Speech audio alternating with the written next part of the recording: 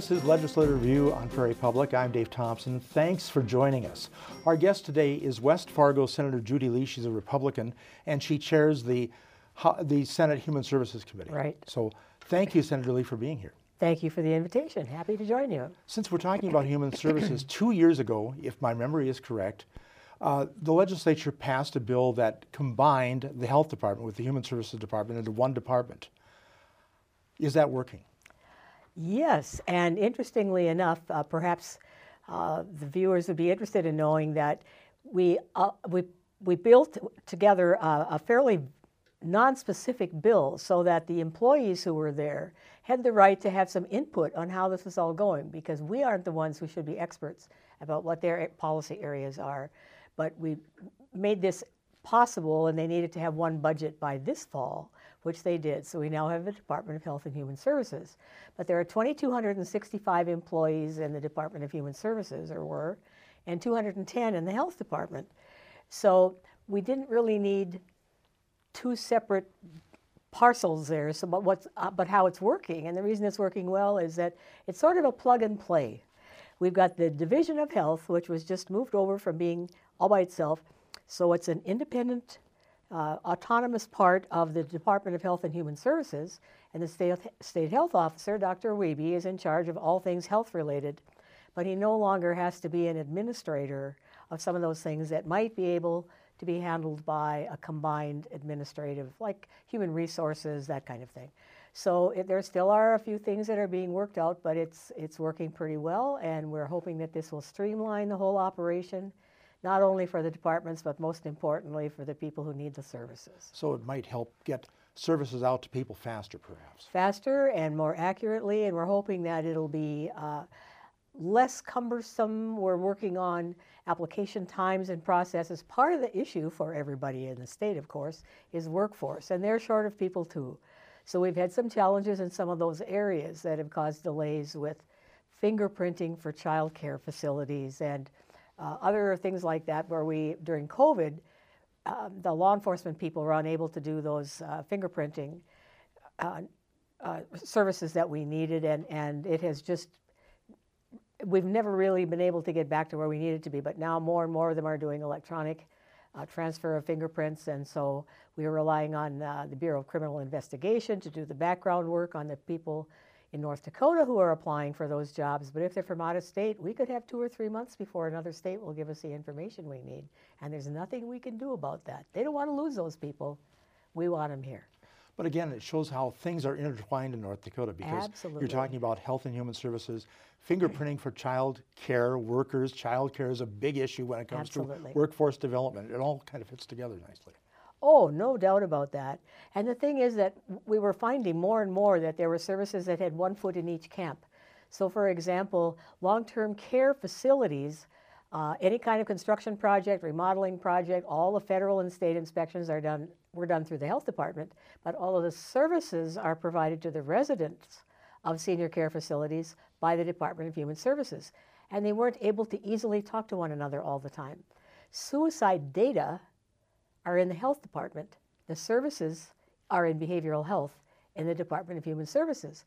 And so we're removing some barriers and allowing the people to spend less time on the paperwork kind of thing, that's an antiquated word, but administrative work, and more in providing services to the people so that we have fewer issues with that, and we are still working on that.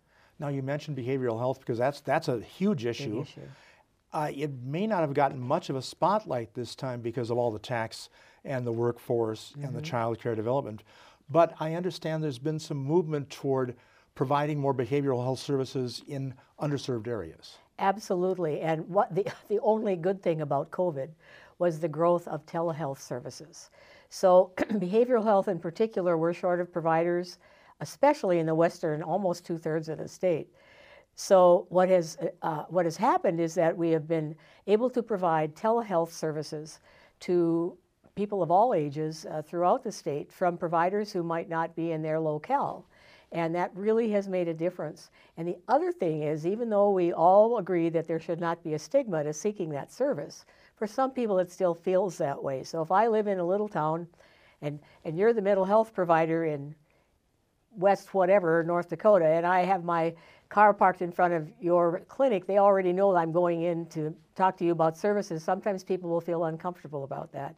I had a provider tell me a couple of weeks ago that I'd be surprised at the number of people with whom she visits that are sitting in their combines or tractor cabs with an iPad in front of them as they're driving down the row in the field because they're multitasking, and it's private. And that's really interesting that Yes. it has expanded to that level. Absolutely. And it's also working reasonably well for children. We see, we don't want to only rely on this, but the goal right now for behavioral health is to make sure that, well, all of the Department of Health and Human Services is to deliver all the services to everybody in North Dakota that needs them, but they might not all be provided in exactly the same way.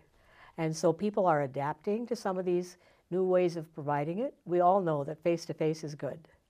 But if we can't do that, or if people won't come for a face-to-face appointment, but they will for a virtual one, we want to meet them there.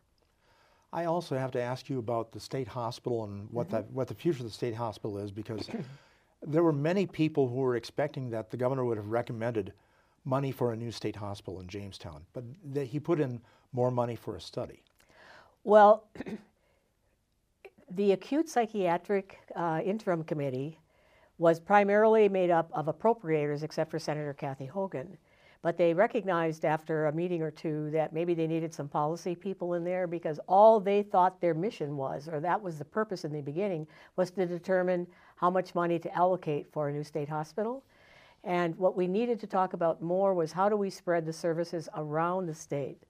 Now there's, excuse me, there's a federal limitation on facilities that have more than 16 beds. And the original purpose was noble. It was meant to make sure we weren't having institutionalization. But we no longer have 1,100 people in what now is the Life Skills and Transition Center in Grafton. We have 63, and it's not always the same 63, but that's the number now. And it's a safety net. The same with the state hospital. People would be there for years. And right now that would be an extremely unusual situation. And it's really for those who are seriously mentally ill or have behavioral challenges that we cannot meet, sexual aggression, that we cannot meet in community facilities. And we're still trying to move people out of both of those facilities. But placement of those individuals is really hard. So anyway, knowing what the state hospital's needs are, based on what the needs of the state of North Dakota are, and then looking at perhaps enabling some facilities of 16 beds or fewer for short-term residential stabilization of people, where they might be evaluated, they might be able to participate in their own treatment then if they can be stabilized, so that they can recognize that the medication they don't think they want to take because they're afraid of side effects actually will make their lives better if they work together with the doctors to determine what the right thing is for them. And they'll be able to go back to families that are in the same neighborhood that can be part of this treatment program. And that's really what the goal is. And that is part of the reason why they wanted to move the women's prison facility closer to a bigger city like a Bismarck or a Fargo, because there's available treatment. Exactly. And a lot of these people are there because they lived in Bismarck and Fargo and had issues. Well, and probably the majority of the residents of the women's prison are from the Red River Valley, just because there are more people there. But a lot of them have children, and if it's too far away, they don't get to interact with their children and families. And so that's an unfortunate situation as well. And the providers who are coming up are coming from Dickinson or Bismarck, because it was a noble idea in the beginning, and Senator Bill Bowman was among those people who sponsored that. Why don't we have some of these facilities to serve North Dakotans out in the rural areas? And so I was in the Senate at that time, and we bought into this idea. But the challenge really has been providers. You know, the workforce was not easy to find then, but it's really, really hard to find now. So they were commuting all the time, and it does become a problem. And when they were walking out the door, they were kind of falling off the cliff and not getting the services they needed. So we want to make sure we're not doing that. Interestingly enough, behavioral health services are the only reimbursable service by Medicaid, which is for low-income people. Only one in which reimbursement is determined by the location in which the service is provided. Isn't that dumb? That's very interesting. I did not know Well, that. the feds did that, and so this 16-bed limit that we have is a federal rule, And the reason is they didn't want us to be putting people in high capacity institutions, which is not here now and isn't going to happen again. That's old history, and we're glad that's over. But they haven't changed it on the federal level. So it's hard to be financially sustainable with fewer than 16 beds and being totally independent of another facility that's near enough to have the same medical director. They won't let you do that either. You can't have the same board. You can't have any of the same people involved with it as another one that might be geographically nearby. So we're wrestling with that. But as a part of that plan then with the state hospital, we want to see what we can do to make sure we're incorporating those rural settings that would be helpful so that families can be involved in treatment too. So it looks like there's a development of a broader plan. Yes. For behavioral health in North Dakota. And may I also mention the substance use disorder vouchers.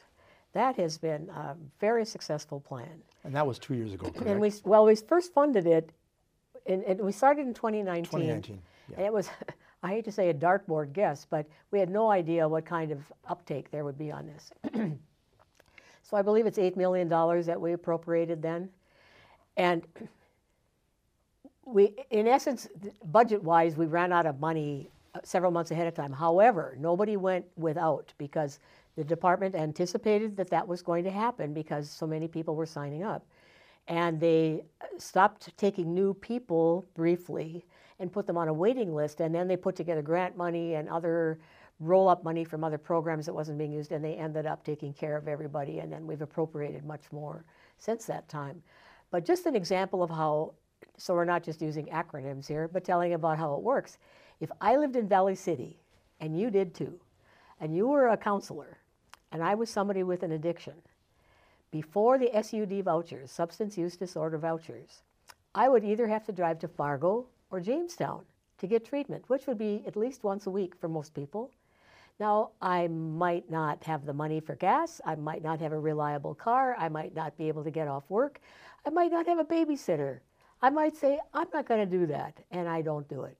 But if now with the SUD voucher, I get a voucher that says Medicaid will pay for my care, and you, as a provider, have registered with the Department of Human Services as a licensed provider of counseling services, so I can make an appointment at your office in Valley City, and I can go in weekly or whenever you think is appropriate to have counseling sessions with you, and my family can be involved in this treatment plan as well, and it's been highly successful. And so we have, at the end of December now, about 1,200 and some people who are involved with this program, and it's growing. Unfortunately, it's growing because we have greater need, but the good news is that people who have the need are participating in greater numbers than we've ever had before. So that's really a very encouraging thing.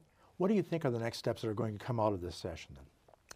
Well, we're certainly going to be looking at some things with tax reform. We're having we have a little conflict between whether it's important to do property tax reductions or income tax reductions, and this will all work out. I happen to be a particular fan of the homestead tax credit because of all the people who are affected by the increase in home price values and all property values. It is the people on fixed incomes. And I had people when I was going door to door who mentioned that. So the benefit of the homestead tax credit is that there's a sliding scale of exemption based on the value of the house, which has increased, and the income of the individuals who own it. And as of today, it would be a household of 2 people could only earn $42,000 and have any kind of benefit with the homestead exemption, and the exemption only went to $125,000 of value, which, except for a really small town, means almost nothing.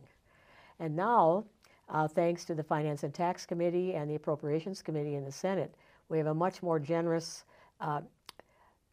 scale for that, and that has been moved to the House, so we hope that they'll be receptive to this. But it is the best way to help those people who are on fixed incomes remain in their homes, which is what they want to do. We don't want people to have to sell because their property taxes are too high.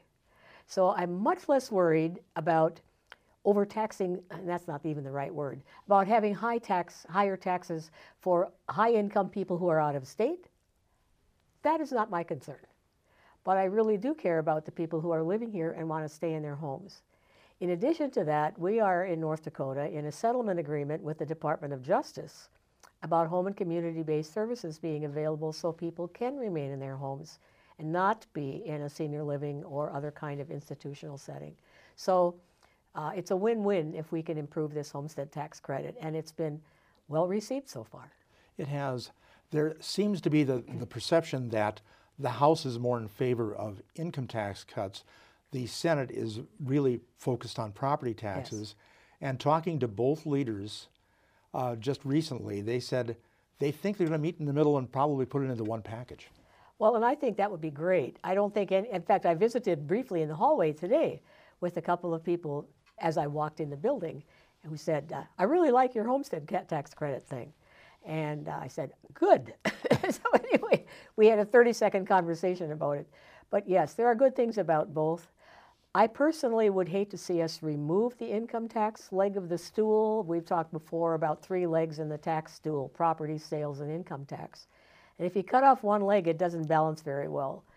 We're very fortunate to have the oil tax income that we have right now. We recognize that. It's a big part of what we're working with today. However, we know there are ups and downs in that too. We've experienced them more than once. You and I have both seen that happen. And so to eliminate something that does need to be a leg on that support for the various services that North Dakotans need, I think would be a mistake. That doesn't mean that we can't adjust it, but it's very hard to return it if it goes away. And I just read an article today about the states that have lower no income tax or very low income taxes, and North Dakota's #1 in the states that have it as far as low income taxes. However, their property taxes and sales taxes, there ain't no free lunch. So you're going to pay it somewhere. And those are, especially sales tax, that's a very regressive tax. Everybody has to pay it no matter how much money they have. Well, another issue I wanted to get into, and we touched on it briefly, is child care, which is part of the whole workforce development type efforts in the legislature. Up until recently, there was a lot of resistance to putting state money into child care. Right. But now the resistance seems to be easing because businesses have come in and said, we need good child care. We can't get these people to come to work for us if we don't have good child care options. Exactly. And so the workforce influence has really made a difference for us. In the same sense that 20 years ago, nobody wanted to do behavioral health care either, but now we do because we all know somebody who's affected. But the child care side is important. Excuse me. Providers need to have the ability to charge enough to pay people well because they're short of workforce too. And not having benefits for a lot of the people who work in child care is an issue. So we're asking businesses to be partners in some of this. My church actually donates 14,000 square feet for a child care facility during the week. And the salaries that are paid to the child care workers there is better than some of the other child care providers in the community, but they're on the health care plan for the church. So there are some businesses who might be able to look at something like that as a part of the support that they can provide to a child care provider to have some slots for their workers in that particular facility. So we need to assist, we need to have one of those P3 deals like the Red River Diversion, public-private partnership here. The businesses need to be a part of it, the state needs to be a part of it as far as quality, as far as providing some resources to the providers as well as the families. And we've got some fairly generous provisions for families now. If they go on the Department of Human Services, Health and Human Services website and look up childcare, they will find easily what the provider links and the family support links are and see whether or not they might qualify. It's up in the $62,000 family income range, so it's not bad, but we're looking at enhancing that too. So it will make a difference, I think, if we just make sure we're all working together on this. Yes, one thing that I've heard people talk about is pointing to Watford City. Watford City, as the mayor of Minot put it to me, treats child care as infrastructure. And he said maybe that's the model everybody should really take a look at. If we all were an oil county, we would be able to do that. But their Wolf Pup facility there is a model for all the rest of us. And there is business engagement as well, too, in that. But they have had the definite benefit of having some additional funding that non-oil counties have not been able to have. That doesn't mean the rest of us can't do it. We've just got to find a way to make it work in other ways. And that's why the state is engaged in this whole thing too. So there really isn't one answer, but there might be many answers depending on the community. There's a whole bouquet of options here, and we just need to pick out which flower works for each situation, you know? I'm going to change subjects in a bit, because one thing that's still pending is the Red River Valley Water Supply Project, and you're from West Fargo. This affects you as well. And this is to bring Missouri River water in case there is a drought, that the Red River itself is frightfully low. It appears that that might be headed to fruition now. I certainly hope so, because it is really important. This started a long time ago when Garrison Diversion was started.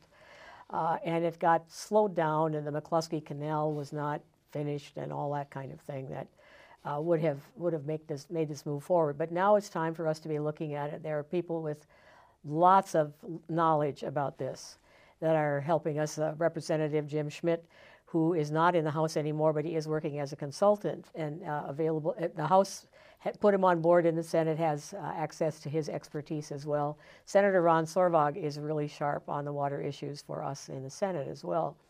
And we really do need to move this forward. What we need to recognize too, and actually there are legislators who didn't think about this when I was a part of a panel a few weeks ago, the legacy fund money, in my opinion, and in the legislators' opinion in general so far, has been it should not be for operating costs, but it should be funding some of these larger projects. So the money, some of that has gone and should go to the Minot project for flood control. The Red River Diversion is now fully funded, state, federal, and local money. And the Red River Water Supply project, same thing. Because if we put legacy fund earnings into those big projects, it frees up the dollars we have for the general fund for projects that would be a bit smaller but were equally important to communities. A lot of smaller towns have a need for additional improvements for their water systems or their sewer systems or whatever, and they really don't have the tax base to be able to do that. So if we can improve those situations by using our general funds for that, and those big ones that we're taking a big bite out of our state funds can be done with legacy fund earnings, then both of those areas of need can be addressed. Two things we have going for us in North Dakota: the Legacy Fund, the Bank of North Dakota also. Yes, absolutely. And I have not heard the word bonding this time. Well, that doesn't mean we shouldn't. You know, some of us who have been around for a while, and of course I am the poster child for term limits, but anyway, for many years we bonded. I mean, if we had $12 million that we anticipated as our ending fund balance, we were excited at the end of the session. And now, you know, that's nothing. And it is nothing. It's terrible to say that, you know. Everett Dirksen said, $1 million here, $1 million there. Pretty soon you're talking big money many years ago, for those of us who may recall that name. But it's the same thing here. We need to look at how we might save money. And we did bond in the last session because it saved us a ton of money because interest rates were lower. On the Red River Diversion, it was a really big deal. And I don't have an opposition to bonding if we're going to be able to figure out a way to do it, and we're going to be able to capture some good interest rates and be able to pay things off sooner. I believe it's 6 years sooner for Red River Diversion because we're bonding. And that's why it isn't a bad word. But we had a little window in there where we didn't do it. And we need to not think that we can't think that it's a bad thing, because it's a tool in the box. And it's a nice hedge against construction inflation. Exactly, exactly. Which is another thing that I'm hearing a lot of goodness, yes. people complain about. Look at what's happening with the career academies. Oh, absolutely. And that whole effort. But apparently the legislature is addressing that too. Well, in career academies, they've been promised money from the feds, but they keep changing the rules. So then the districts who are doing these projects, they have to send in a new plan that adapts to the new rules. So what the legislature has done is the Bank of North Dakota, speaking of them, will be advancing the money to the districts so that they will repay it when the federal money comes in, but they don't miss another construction season. That is a big issue in a snowy North Dakota. Absolutely, and West Fargo is waiting on the one that Yes. is a partnership between NDSU and the North Dakota State College of Science. Yes, and it'll And be. there's another one too. Right? Oh yes, well, and that was going to serve Fargo and West Fargo and other schools that may be interested. We were going to be a partner with Moorhead because we were taking so long in North Dakota. They had an opportunity to buy a building in Moorhead, and they have a very successful one up and running. We have about a minute left, so I wanted to ask you: are there any other pet bills that you're really watching at this point, or a couple of subjects?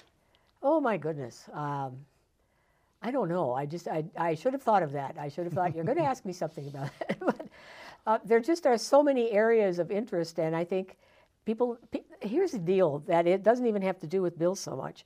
But it disappoints me that because we have so little strong news coverage, and not with you, of course, but people don't know what's happening, and all we see are messages from people who are reading social media about some really unusual bills, social issues, personal issues, and it concerns me that they think that we're all being foolish and are all tied up with this. We're working on some really important stuff like we've just spent time talking about, but we are going to have to deal with those bills because in North Dakota, every one of them gets a hearing and gets to be voted on.